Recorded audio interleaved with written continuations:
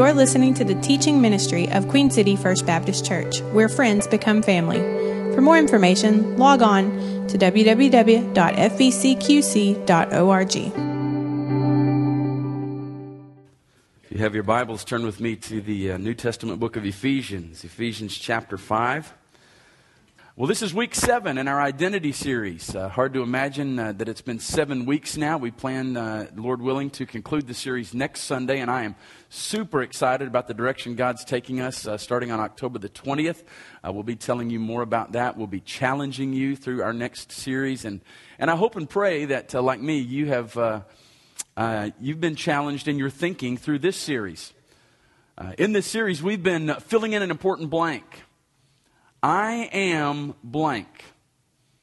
Who am I? You know, so many people today suffer from an identity crisis. And in the first message in this series, we talked about how people can be confused about who they really are. We tend to put things in that blank that really don't belong there. We might put words in that blank that are technically true of us, but are things that really should just help explain us, but not necessarily be our identity. And God gives us a number of important things that we can put into that blank. And we've looked at a number of those. Just by way of review, let me show you the list again. We discovered in that first week, I am created. Isn't that awesome to know that we are created in the image and likeness of God Himself? And with that, we're highly favored. We're blessed to be a blessing. God created us to mirror and reflect His very nature, His character. And so when we love, we are reflecting His character and His nature. When we forgive, we are reflecting His character and nature. We've also discovered that our identity is received, it is not achieved.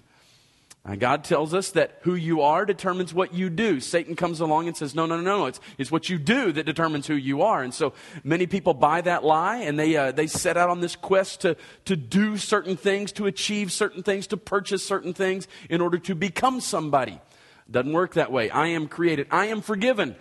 And while we've all got trash in our past, and your past may be as recent as this morning, if you've sought God's forgiveness, we've got trash in our past, but you don't have to live in that trash. That doesn't have to be your identity. You don't have to be Oscar the Grouch. You can live out of a new identity. I am forgiven. What a great word. I am secure.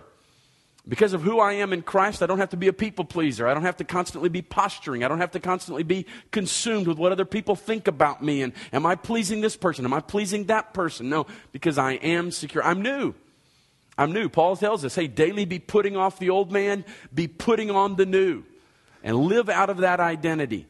We tend to, because we're still living in this flesh. We're still living in this sinful world. We have not yet been glorified. So we're still very much in the presence of sin. We daily deal with temptation and all the things associated with the flesh. We've got to daily be putting off those fleshly desires and putting on the new life that we have in Christ. I am new. I am adopted. I'm adopted. I'm adopted into God's forever family. And in that I'm secure. And we discovered a couple of weeks ago there that what Satan loves to do is he loves to take the things that we have done, our failures, our mistakes, our sin, all of those shortcomings, and he likes to start there and use the things that we have done to destroy who we are. He says, see, you just don't have it together. See, you're still failing in this area of your life. See, you still... And he loves to take what we have done and use that to destroy who we are. No, Jesus Christ comes and says, hey, I want to, because of who you are in me, I want to take who you are in me, and because of that, I want to repair what you've done. That's what Christ has done for us. And then we took a different turn last week, didn't we? I'm afflicted. I mean, look at all those words, and you think, boy, but I'm afflicted.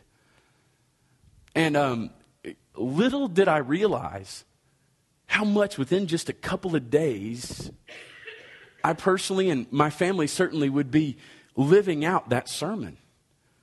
I asked in both services, how many of you have personally or with your own family, your immediate family, been impacted and affected by cancer? And of course, I could raise my hand last Sunday, but little did I know that by the middle of the week, I'd be raising my hand again. And I would be living out one of the forms of affliction that we talked about, that empathetic affliction. And while we all understand what that means, It's a little different when it hits close to home. You ever felt like sometimes in life, and Scripture uses this analogy a couple of different times, that the Christian life is like warfare, you know? It's like we're on the battlefield of life, and daily we're all like incoming, you know, but it hits, you know, a little ways away. It hits over, you know, at our friend's place or over, you know, and then occasionally it's like that one hit real close to home, real close. The battle becomes very different then, right? When it hits that close to home. I mean, that was like right by my foxhole. And sometimes that's just life. But we learned, I am afflicted. But what we also learned in that, God uses our affliction, whatever it may look like, to encourage others, to challenge others, for the good of others, for our growth, and for His glory. That's ultimately what it's all about. And so today, I want us to turn the page again, and I want us to take, maybe a more positive direction. As we might look at it humanly speaking. And I want us to fill in the blank with this word, I am loved. Isn't that great? Isn't that like a breath of fresh air? I am loved. Somebody very wisely said one of the greatest needs of the human heart is to love and to be loved. To be loved. I mean, even humanly speaking, in our horizontal relationships here on earth, isn't it great to know that you're loved? That you're loved. There's just something about that just infuses you with strength and encourages you to know that you're loved. Even sometimes when you're going through a valley or a difficult time, for somebody to just come along and say, I love you. I love you. There are a couple of times during this past week, I didn't really know what to say to my sweet wife. I mean, she's hearing the news that her mom's got stage 4 cancer, just like her dad. And we're all just like, what are the odds of a married couple both having stage 4 cancers? And then she looks at her sister and they're like, the odds aren't real good for us, you know? I mean, this isn't looking real great. What do I say? And so I found myself saying, sweetheart, I just want you, I love you. I love you. Paul uses a metaphor in Ephesians chapter 5, one that you're very familiar with, I'm sure. I want us to give our attention to verses 22 through 30. Many times when we look at these few verses, we are talking primarily about a marriage relationship. In fact, you ladies have probably already noticed that there's the S word. It's the second word in this section of Scripture. It says, wives, submit to your own husbands as to the Lord. For the husband is head of the wife, as also Christ is head of the church, and He is the Savior of the body. Therefore, just as the church is subject to Christ, so let the wives be to their own husbands in everything. And then he says, husbands, love your wives just as Christ also loved the church and gave Himself for her, that He might sanctify and cleanse her with the washing of water by the word, that He might present her to Himself a glorious church, not having spot or wrinkle or any such thing, but that she should be holy and without blemish. So husbands ought to love their own wives as their own bodies. He who loves his wife loves himself, for no one ever hated his own flesh, but nourishes and cherishes it, just as the Lord does the church. For we are members of His body, of His flesh, of His bones. Now, what you find here is this incredible metaphor and this illustration and some profound teaching on love and what that looks like, and especially in the context of a married relationship. You see talk here of wives and how they relate to their husbands and how they relate to their wives and all of those things. One of my favorite things to do as a pastor, and there are a lot of things that I'm called upon to do, but one of my favorite things to do is to conduct a wedding ceremony. And there's something that transpires in the course of a wedding, I guess, that is really my favorite part of the ceremony. Weddings look very different. They've changed through the years in terms of how they're done and some of the traditions and some of the things that people do and don't do and so forth. And you've probably noticed that. Fewer people are doing unity candles now. Now they're doing unity sand and a lot of neat things. But one of the things that has not changed, and I don't suppose it ever will change, is that moment When the pastor's standing right about here, and the groom's standing right there, and typically his buddies are standing over here, and the bridesmaids have all come down the aisle, and the flower girl and the ring bearer and all those things. But then there's that moment in the ceremony when those back doors open, and everybody stands, and everybody turns and gives their attention to the bride.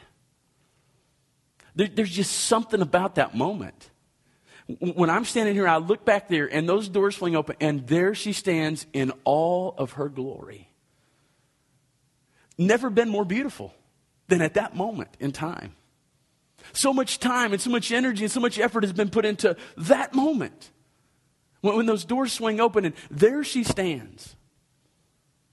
Smile on her face, all the hopes, all the dreams, the love, just all those things that you're sensing, you're feeling. And then I love to glance at the groom.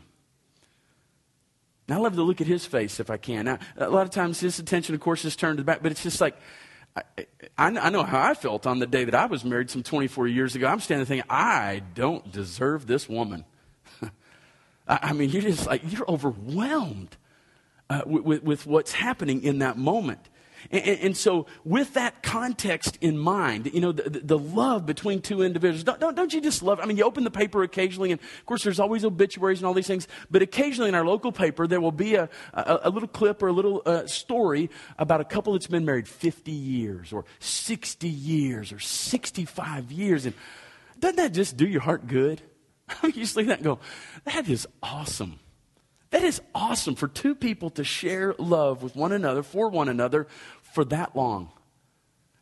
That's a miracle. That's the grace of God, and that's something that just stirs something within us.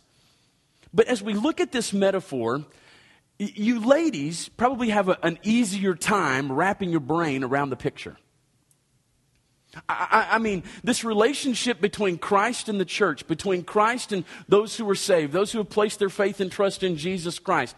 This picture is of a groom and his bride. You ladies can identify with that because I've got two girls. I know how it works. When Ashley was just a little one and she started realizing how this whole thing worked, I can remember her getting dressed up and pretending to be a bride. And now she's gotten older, she's got these aspirations and dreams of someday being a bride. And I'm like, slow down.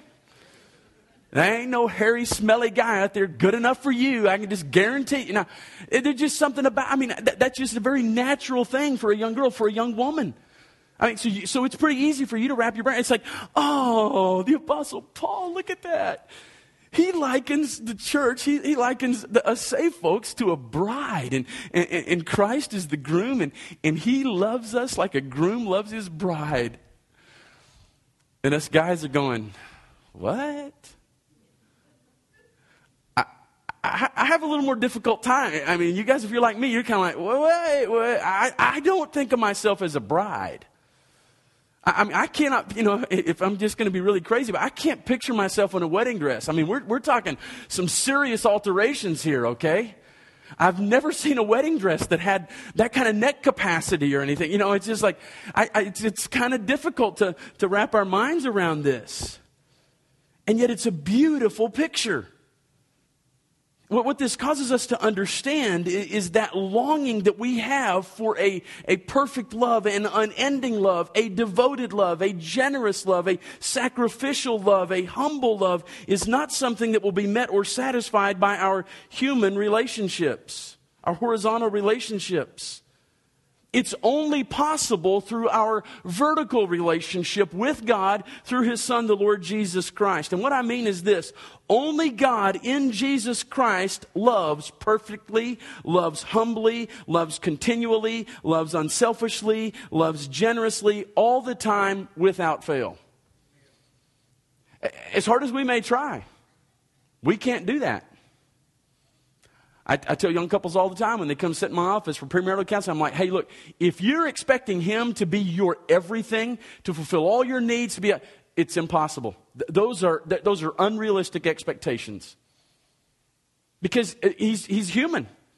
If you're expecting her to fulfill all your needs and to do it perfectly and everything, that's an unrealistic expectation. She can't do it. She's human. She's imperfect. There are days that she's not going to love you unselfishly. There are days he's not going to love you perfectly. It's just not going to happen. It's not possible. So it means that even when those that we love, particularly our spouse, when they fail us, as they will, our love then has not come to an end. It's not come to a screeching halt. We're not without love. Our identity then is not one of being unloved or formerly loved or previously loved, but one who is perfectly loved, continually loved, still loved by Jesus Christ. We could talk all day about the eternality of God's love for us and how it's unconditional and it's eternal, all of those things. And so it's this great picture, and it frees us up when we know that Jesus loves us. I mean, that's why we teach our kids from the earliest age to sing, Jesus loves me, this I know, for the Bible tells me so. Little ones to him belong, they are weak, but he is strong. It frees us up to know that he loves us. It frees us up to love him and to love others with the love that he gives us. And that's all encapsulated in Paul's teaching regarding how Jesus' love for the church is pattern and prototypical and source for the husband's love for his wife. The relationship, it's a beautiful picture. A beautiful picture. And so today I want us to focus our attention on 5 ways that Christ loves us. 5 ways that Christ loves us, the church. And when I say that, that's not to say if you're in attendance at church this morning that you're part of the church, okay? That's what we're talking about. We're not just talking about attenders. We're not talking about pretenders. We're talking about those who possess a relationship with God through his Son, the Lord Jesus Christ. You've placed your faith and trust in him. This is how Christ loves us.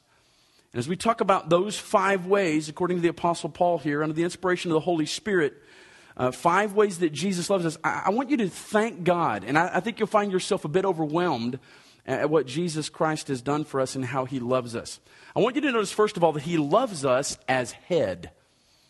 As head. Now, if you're filling in blanks this morning, you'll notice on the back of the worship guide there's a lot of blanks, right? That is to infuriate our youth pastor, Billy Sheets. Let me just go ahead and tell you. Because Billy's one of those kind of people, he loves to take out the worship guide every week and think he already has the answers filled in. Not like this one, I had a professor in seminary who used to give tests a lot like this. I mean, it would be fill in the blank, and it would be the blank blank of blank blank is blank blank. And we were just like, what in the world? We got to have something to go on. All right, so listen intentionally this morning and understand what we're saying here. He loves us as head. As head. The first way that Jesus loves us is that he is preeminent. He's at the top. That means that Jesus is in charge. That means he's in authority. Now, we're going to go back and forth between the marriage relationship and the church and Christ relationship because I want you to understand some things. There's a lot of confusion today in this area. A lot of confusion. Typically, when we see this word head or we think of being in charge or, ladies, you see that word submissive or being submissive to your husband and all those sorts of things. There's a lot of skewed views on that. A lot of men take that to mean I am large and in charge. I am head honcho. What I say goes every time. You are always under me. I'll keep you underfoot. You're more or less my doormat. And if I need to walk on you occasionally, then that's what I'll do. That is not what's being taught here. That's not what's being taught here. In fact, we teach a complementarian view of marriage.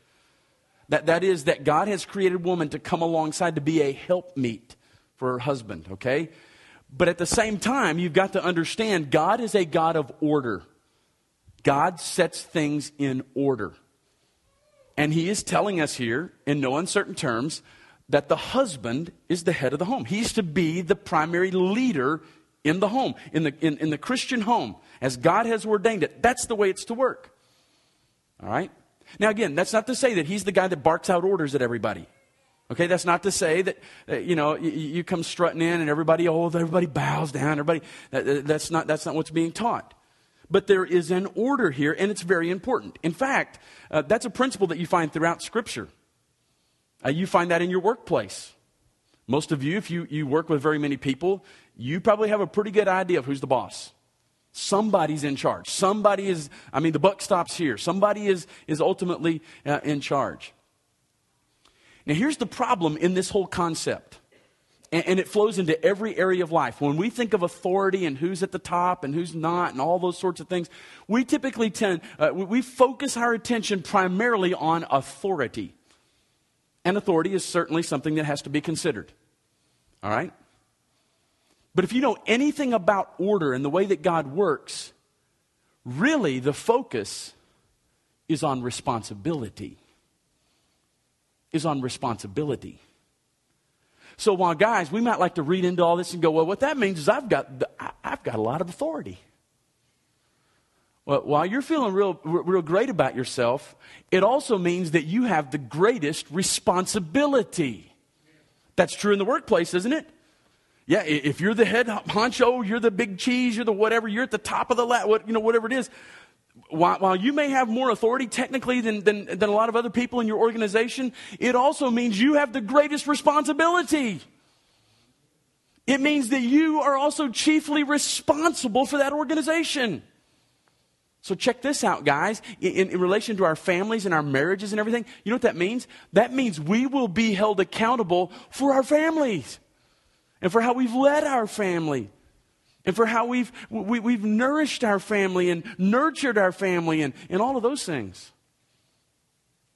Now, in the context of the church, what does that mean? You know, we live in a crazy day. We live in a crazy day. And people's relationship with their church is very different. And it depends a lot, I realize, on how a church is structured and how it functions. How many of you know every church is really very different in many respects? We know that to be true. Some churches are governed very strictly by a council of people. Okay? Depending on how the denomination is set up, depending on how that church is set up, they've got this council of people, and what they say goes, and they're pretty much every church has a power structure of some sort. They just do. In some churches, like you take a small church, for example, it's just one or two families that basically run the church. We wouldn't like to say that, but that's the reality of it. The simple truth is, you go to a lot of churches in our area, especially smaller churches, it tends to be this way, and you ask them, what's the power structure in your church? Everybody in the church pretty much knows if those one or two families aren't for something, it ain't happening. And if they're against it, it sure ain't happening. You know what I'm saying? I mean, that's just how it is. There's a structure found there. In some churches, they have a board. It's more or less a board of directors. Sometimes they're labeled as deacons. Sometimes they're labeled as elders. There's just all different ways. And then you've got some churches that are congregationally led. There's congregationalism, it's called. Okay, and with that, the extreme of that is people have this feeling. I come here, I attend here, I give money here. This is my church. It's that kind of thing. Hey, here's the simple truth. This isn't Brother Mike's church. This isn't your church. This isn't our church. This is the Lord's church. That's the bottom line. Now, I recognize what we're saying when I say with pride. I mean, a certain sense of pride. This is my church. I get that. I'm not suggesting that you quit saying that or anything. But understand who ultimately is the head of the church. It's Christ. That's what Paul's teaching us here. He's telling us Christ is head of the church. All right? And so it's not about what I want. It's not about what you want. It's not about what somebody who supposedly represents a group of people within the church wants. It's not what some little group over here who's... No, it's not that. It's what does Jesus want? What does the Lord want? That should be our chief concern. I mean, there's a number of us who get together and get, we want a new worship center. We want to go back to one service. We want to quit stacking chairs and unstacking chairs every week. And we would love that. And I'm right there with you. But it's all in His time. It's all in His time. Because this is His church. And He's head of the church. And He loves us as head of the church. He wants to have the preeminence. He wants to rule and reign supreme. He is God. And we're not. But with that, you've got to remember something. He is also taking responsibility for us. You say, wait just a minute. Really? Jesus is willing to take responsibility for us? Yeah. In fact, he already did. Ultimately, He took responsibility for us when He went to the cross. We're sinners. He's not. Never sinned. Never. And yet when he went to the cross, he took responsibility as head of the church for you and for me when he paid the penalty for our sin. See, that's how this whole order thing works. Yes, he's head. Yes, he's supreme. Yes, but he ultimately took responsibility for your sin and mine. He took responsibility for it. That's not to say that our sin is his fault. Oh, in no way. But that's what it means to be the head. It's very important because this language is going to get used elsewhere in the New Testament to talk about husbands and their families and fathers and children. And in every way, to be head is to be the one who is trying to, by the grace of God, to be like Jesus, taking responsibility, whether or not it's your fault. So Jesus takes responsibility for us, loves us as head. Number two, he loves us as Savior. As Savior.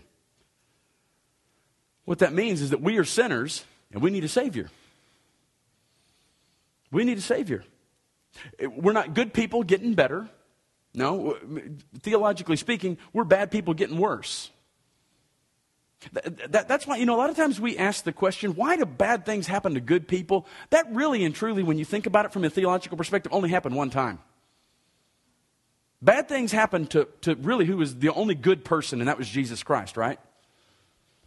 And I realize where we're coming from when we say that. It's like, man, this person's trying to live for God. They're trying to serve the Lord faithfully. They're trying, they're trying, and it's like, boy, these bad things. But really, truly, ultimately, in and of ourselves, we're not good people. No, the only way that we can be declared good is through the work that Jesus Christ has done on our behalf. And so what we're seeing here is that we can't save ourselves. It means religion doesn't save us. It means philosophy doesn't save us. Spirituality doesn't save us. Morality doesn't save us. And so we need someone apart from the systems of the world who is unstained, who is untainted by sin, someone who is perfect to enter in and to save us, to come as a rescuer. He loves us as Savior. And so this is the good news for us. It shows how much Jesus loves us because it means that we can live with hope.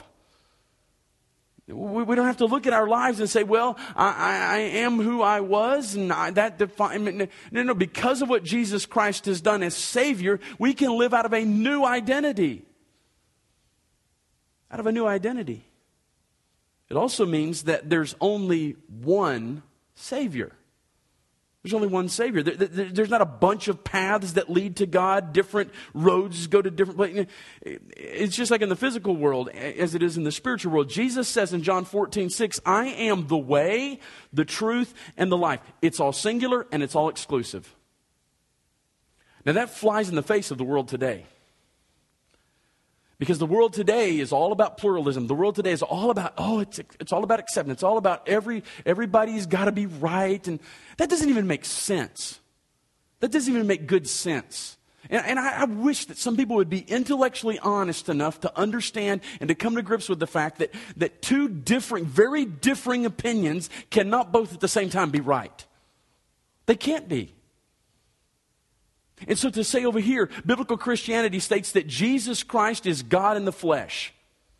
And God sent His Son, the Lord Jesus Christ, to die in our place. To say, yep, that's good, that's right. But at the same time, to agree with some world religion that says, Jesus Christ is not God in the flesh. Jesus Christ is not deity. Jesus Christ was not the incarnate Son of God. To say that both of those are at the same time correct, that's impossible. That's impossible. And so if you're embracing that kind of thinking, would you please wake up and be intellectually honest for a change? Please be honest. Jesus said, I am the way. No one comes to the Father but by me. He alone is Savior. He says that He came to seek and to save those who are lost. That's us. That's us. He loves us as Savior. Do you know Him as Savior today? That's not to ask, do you know about Him as Savior? That's not to say, yeah, I've read the Gospels and I see there where Jesus, He died on that cross, man. They whipped Him, they beat Him, they put a crown of thorns. I know all about that. I'm not asking, do you know about Him as Savior? The question today is, do you know Him as your Savior? Do you know of his love for you as Savior?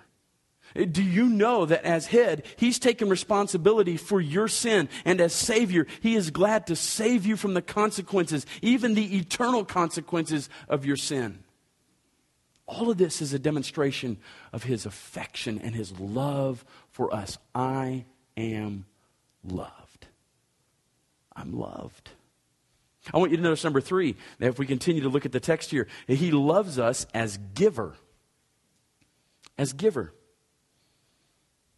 It says that Christ loved the church and he gave himself for her. Now, our world really knows very little of this. We live in such an entitlement culture where people are far more concerned about their rights than they are about their responsibilities. They're far more attuned to what they believe they should receive as opposed to what they should give. The truth is, you can easily determine who or what you love just by following the money.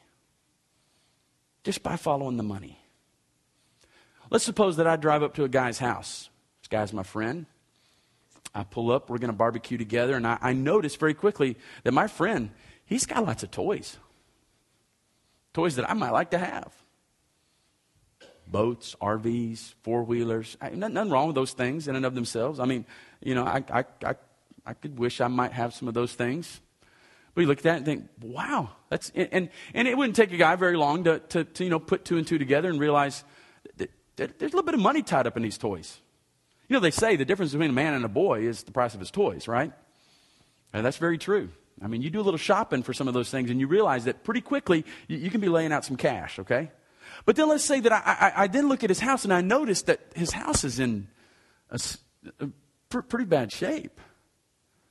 And then I notice that there's an old beater car over here. And I say, whose car is that? Oh, that's my wife's car. My wife drives that old beater. Wow, really? Huh. And then I go in to meet the kids, and I find the kids are like in threadbare clothes. They look malnourished. They look, you know. It wouldn't take me very long to realize who or what this guy loves, right? Yeah. The Bible teaches it very clearly. Where your treasure is, there your heart is. It doesn't take long to see what a person values the most, loves the most, prioritizes the most, all of those things. And so when we understand that Jesus Christ loves us as giver, what exactly does that mean? Does that mean that he just gives us some nice things along the way? Certainly, we know that to be true. I mean, James teaches that every good gift, every perfect gift is from above and cometh down from the Father of lights, with whom is no variableness nor turning. But when you think of Jesus Christ as giver, don't think of stuff necessarily. I mean, I'm grateful for any stuff that I might enjoy here on this earth. And my goodness, Lord knows it's all by his grace. And we're grateful and all those things. But when you think of Jesus' love for you as giver, think of the fact that he gave his very life for you. His very life for you. Guys, think about it. If we were to go to our wives and we were to say, I love you so much. In fact, over the next several years, I plan to demonstrate my love to you by bringing you gifts and things and flowers. And certainly that's great. That's a great plan, great idea, okay? But check this out.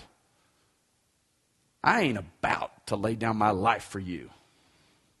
If you're in harm's way, don't call me. I got a pretty good idea. Your spouse would say, hang on just a minute here. You're willing to bring me flowers and gifts and chocolates and diamonds and da-da-da-da, but you wouldn't lay down your life for me? What you've just told your wife is there's definitely a limit to my love for you. There's definitely a limit. You don't find any limit to Christ's love for us. No, he laid down his life for us. That's why it says in verse 25 here, husbands, love your wives. And here's the illustration. Just as Christ also loved the church and gave himself for her. Gave himself for her. He is the great giver. He gave himself for us. It's not because we're smart, because we're not. It's not because we're well organized, because we're not. It's not because we're doing a great job, because Typically we're not. It's because Christ loved the church that he gave himself up for her. Just like a husband loves his wife and keeps giving of himself. Jesus keeps giving of himself. The resurrected, living, loving Lord Jesus Christ gives of himself to the church. That's how Christ loves us. Let's consider number 4 this morning. 5 ways Christ loves us. His head, as Savior, as giver. And you notice Paul says here, as sanctifier and cleanser. As sanctifier and cleanser. What that means, again, is that we're dirty, we're defiled, we are unclean, and that's the result of our sin. And religion would say, well, you then better get yourself cleaned up so you can present yourself to God. Don't approach God all dirty like that. Get yourself cleaned up, make some changes in your life, become a better person, become a more moral person. That Jesus would invite you to come as you are. Dirt and all. Dirt and all. And that he'll love you so that you don't stay as you are. He'll clean you up. As sanctifier and cleanser. Let's say that a group of ladies get together. They all have young children, and they're having a Bible study together one day at one of these ladies' homes. And the kids are all down on the floor, and they're playing as kids do and everything. And, you know, the ladies are chatting and everything. And all of a sudden somebody goes, what's that smell? What's that smell? I've been reminded of this again over the last 2 or 3 years that the kids, they have bodily fluids that are bad, like really bad. And thankfully, Addie's been pretty good with this kind of stuff. But I remember one time vividly, Matt, you don't have to tell him I told this. I may have to make sure he's not in the 11 o'clock service. We were eating at a restaurant one time, and the physics on this doesn't work. But he messed his diaper to the point that it was up his neck, literally. I'm like, how does that happen? There must be so much force. There must be, that it just, how does that happen? And it's in that moment that there's a part of you that wants to go, ain't our kid. But I also know, I didn't notice anybody in that restaurant that day running over and going, let me get it. Let me take care of that.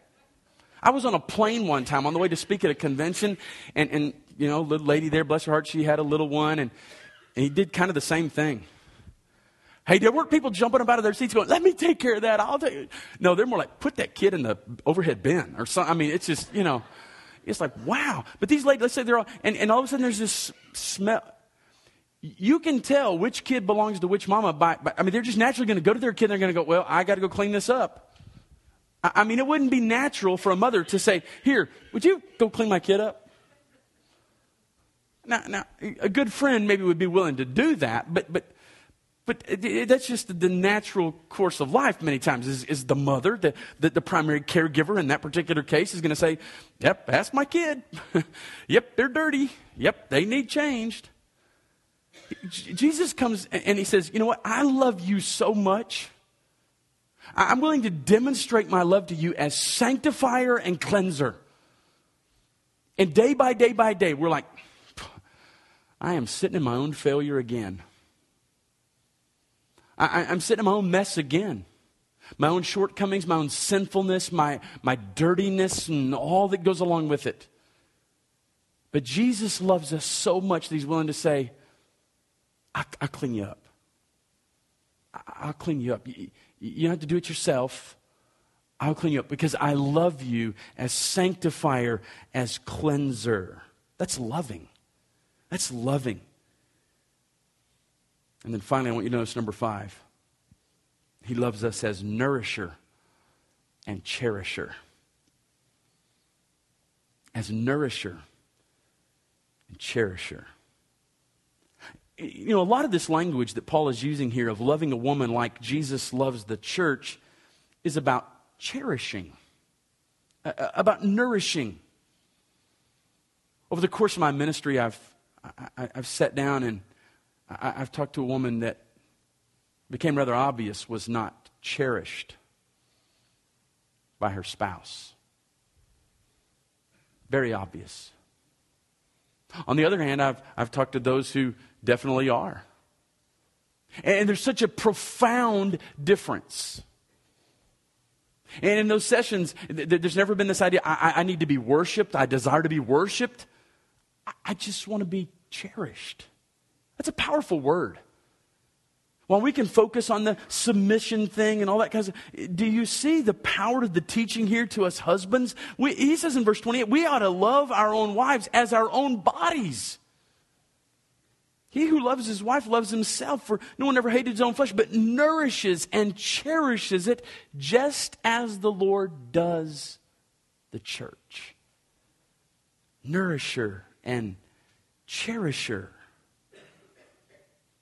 Proverbs says that there are 7 things that are so magnificent that the world can't endure under them. One of them is an unloved, uncherished wife.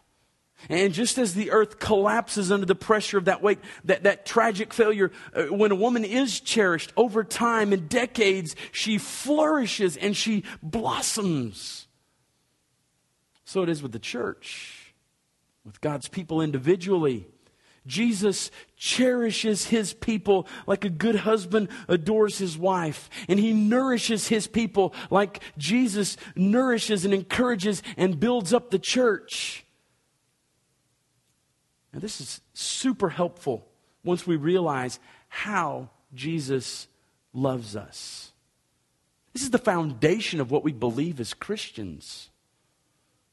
And it goes hand in hand with what we taught last week, that his love for us is not a pampering love, it's a perfecting love.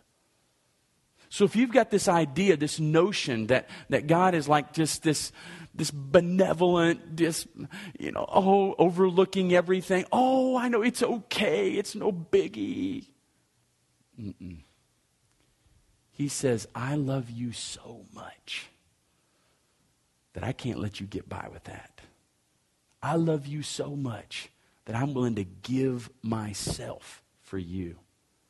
I love you so much that I will sanctify and cleanse you. I love you so much that I'm willing for all of eternity to nourish and to cherish you. I am loved. A number of years ago when desktop publishing first became a thing that the average person could afford, and people started, being able to make their own business cards, for example, their own stationery and all these sorts of things. At the time, I was traveling full-time in evangelism, and I was making up some little cards to use to give to pastors and church leaders and different things. And Matt was just a little bitty guy, and he came and he said, Daddy, can you make me a business card? I thought, sure, man, especially if you're going to start a business and make some money for the family. That'd be an amazing thing, and so I want to help you any way I can. I thought, well, that would be kind of neat. And so, I got to working on it. And, obviously, we're going to put his name on there. And I knew his address and everything. I said, now, but what do you really want me to put on your card? At the time, we had a ministry called Point of Truth Ministries. And, we talked about taking God's word, the point of truth, to the point of need. And so we had a little slogan on there and everything. And so I said, what do you want me to put on there about you? What should I put, And I was thinking he was going to say, future NFL star or, something like that. He said, Daddy, just put, Jesus loves me, this I know, for the Bible tells me so. And I stopped and thought, there's not anything better that I could put there. There's nothing better. And I thought to myself, Chris, you have dreams and aspirations for your kids. I'm like, no matter how responsible or irresponsible as an adult you become, or no matter how successful or, quote, unsuccessful you are, as long as you remember that truth, Jesus loves me. This I know, for the Bible tells me so. I am loved. I'm loved. Let's bow our heads and close our eyes for just a moment. Do you know that you're loved today? The Bible says that God so loved the world that he gave his only begotten Son. That whosoever believes in him should not perish but have everlasting life. He demonstrated his love for us in that while we were yet sinners, Christ died for us. And so it's not as if you can get to a point or reach a level spiritually where you are lovable. No, he says, I love you just the way you are. Dirt and all. He loves us as head. He loves us as giver, nourisher, cherisher, sanctifier, cleanser. He loves us as Savior. Is He your Savior? Is He your Lord? If He's not your Savior today, then I would invite you to come to Christ. Take that step of faith. Trust Christ. Know and understand you can't save yourself. So forsake your self-righteousness, forsake your best efforts, all those things, and come to Christ. It's then and only then that you'll begin to understand the kind of love that He has for you and the relationship that He desires to have with you as He daily expresses that love. We're loved. I hope and pray that you'll leave this place of worship, this time of worship today, your heart filled with gratitude for the fact that you are loved. And Heavenly Father, we thank You for Your word today. We thank You that You love us. You love us unconditionally. You love us eternally. Your word tells us the ways in which You love us. Thank You for Your love. In Jesus' name we pray. Amen.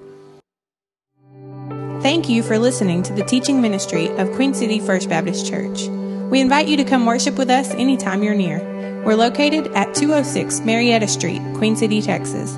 Visit us online at fbcqc.org.